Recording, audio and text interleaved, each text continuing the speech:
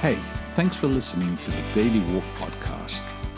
Just want to remind you that if you have any questions, any thoughts, any comments, or any prayer requests, you can go online to the Boulder Church website, which is at boulder.church. Send them along. Would love to hear from you. Otherwise, look after each other and live love.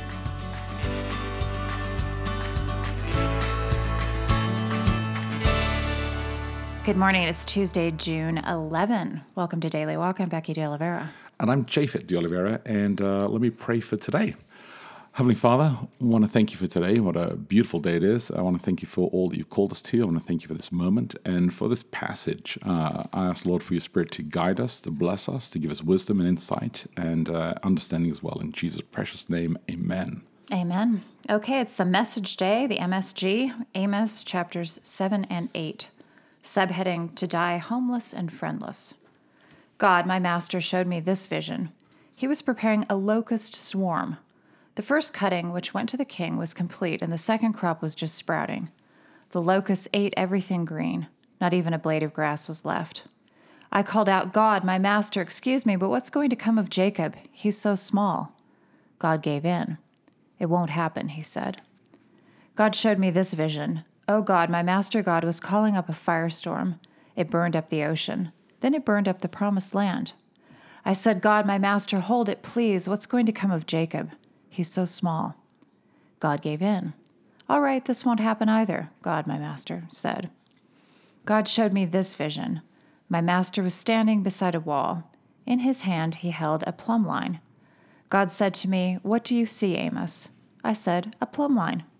Then my master said, Look what I've done. I've hung a plumb line in the midst of my people, Israel. I've spared them for the last time. This is it. Isaac's sex and religion shrines will be smashed. Israel's unholy shrines will be knocked to pieces. I'm raising my sword against the royal family of Jeroboam. Amaziah, priest at the shrine at Bethel, sent a message to Jeroboam, king of Israel.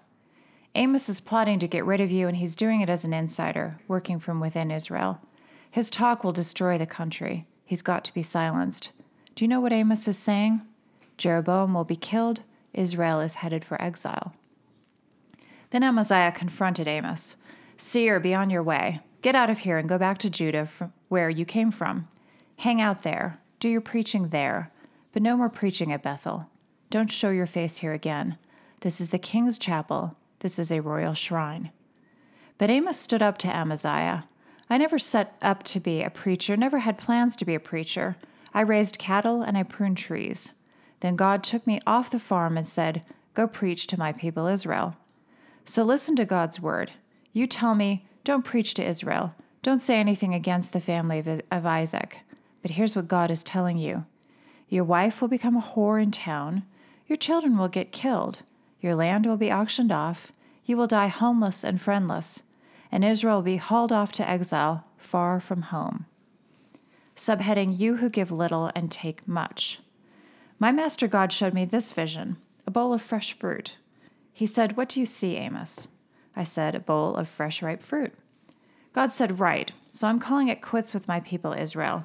I'm no longer acting as if everything is just fine. The royal singers will wail when it happens. My master God said so. Corpses will be strewn here, there, and everywhere. Hush! Listen to this, you who walk all over the weak, you who treat poor people as less than nothing, who say, When's my next paycheck coming so I can go out and live it up? How long till the weekend when I can go out and have a good time? Who give little and take much and never do an honest day's work. You exploit the poor, using them, and then, when they're used up, you discard them. God swears against the arrogance of Jacob. I'm keeping track of their every last sin. God's oath will shake the earth's foundations, dissolve the whole world into tears. God's oath will sweep in like a river that rises, flooding houses and lands, and then recedes, leaving behind a sea of mud. On Judgment Day, watch out. These are the words of God, my master. I'll turn off the sun at noon. In the middle of the day, the earth will go black. I'll turn your parties into funerals and make every song you sing a dirge. Everyone will walk around in rags with sunken eyes and bald heads. Think of the worst that could happen. Your only son, say, murdered. That's a hint of Judgment Day, that and much more. Oh yes, Judgment Day is coming. These are the words of my master God. I'll send a famine through the whole country. It won't be food or water that's lacking, but my word. People will drift from one end of the country to the other, roam to the north, wander to the east. They'll go anywhere, listen to anyone, hoping to hear God's word, but they won't hear it. On Judgment Day, lovely young girls will faint of word thirst. Robust young men will faint of God thirst. Along with those who take oaths at the Samaria Sin and Sex Center, saying, as the Lord God of Dan is my witness, and the Lady Goddess of Beersheba bless you. Their lives will fall to pieces. They'll never put it together again. Happy stuff. I thought it was a good paraphrase. Well, it's very direct. It is very direct. It's good. It's good. All right, here's the recalibrate question. And again, I want to encourage you to read the daily walk that Nathan Brown's put together. Really good application. It's at boulder.church/daily, or you can receive an email. Here's the recalibrate question. Why can faith be such an important element of engagement with an activism in this world? Why has religion often not worked in this way?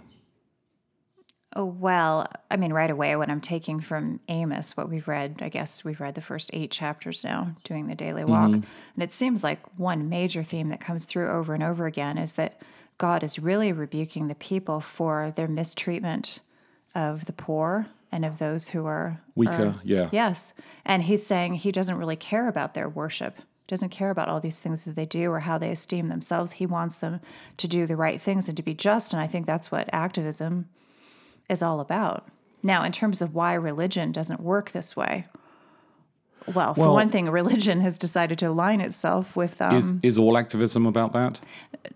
I don't know that all activism is, but quite a bit of activism, the way that I think of it, is usually looking at groups of people or situations that don't have anything to speak for them. And so, there's activism for the powerful, too. Yeah. The powerful... activate on their own behalf quite a bit. Yeah. So I think that actually the difficulty with activism, or the difficulty with anything that actually requires you doing something, is that it causes a reaction that people maybe are not open to or not ready for. Oh yeah, you've got to deal with the flack that's going to come your way, and that's not always. And sometimes what people want in faith is faith to be tranquil. To just be gentle and not to actually rumble anything, and they want their walk with God or their understanding of God just to be kind of like so and not to like be this way. And I mean, what I really enjoyed in this version of the paraphrase with the message is just the quick summary that Eugene did in chapter 7, verse 11, when he said, "Do you know what Amos is saying?" And he said, "Jeroboam will be killed and Israel's headed for exile." There you go. The whole chapter 7, 8. That's it. Well, all the way up to chapter 7. This is the whole message of Amos, basically coming along and he's saying, look, he's after us and it's done. And then his reaction to this message is, we've got to tell him to stop. And Amos is saying, I just can't stop. And I think there's something very difficult about those who are on a track, who really believe that they're called to speak up for those who are being oppressed, or speak up for those who don't have a voice. And faith calls us to that. And so he presses along with that way. Well, so I think sometimes religion also, another reason that it doesn't end up working this way is, I think it sometimes encourages people to think that what happens in the world right now is not that important, that we're supposed to focus only on the hereafter. And the other thing is that sometimes it focuses too much on kind of our inner life, like making sure that we're thinking and believing the right things, and not so much on what we do. Yes, we kind of forget that. Yes. And I think that if there's no actual real work that's connected to it that makes a difference in our life, then we're not actually following God, who's called us to the better place. So let me ask that question one more time, and let you guys think about it today. Why can faith be such an important element of engagement with an activism in this world, and why has religion often not worked in this way? Think about that, look after each other, live love, and we'll connect tomorrow.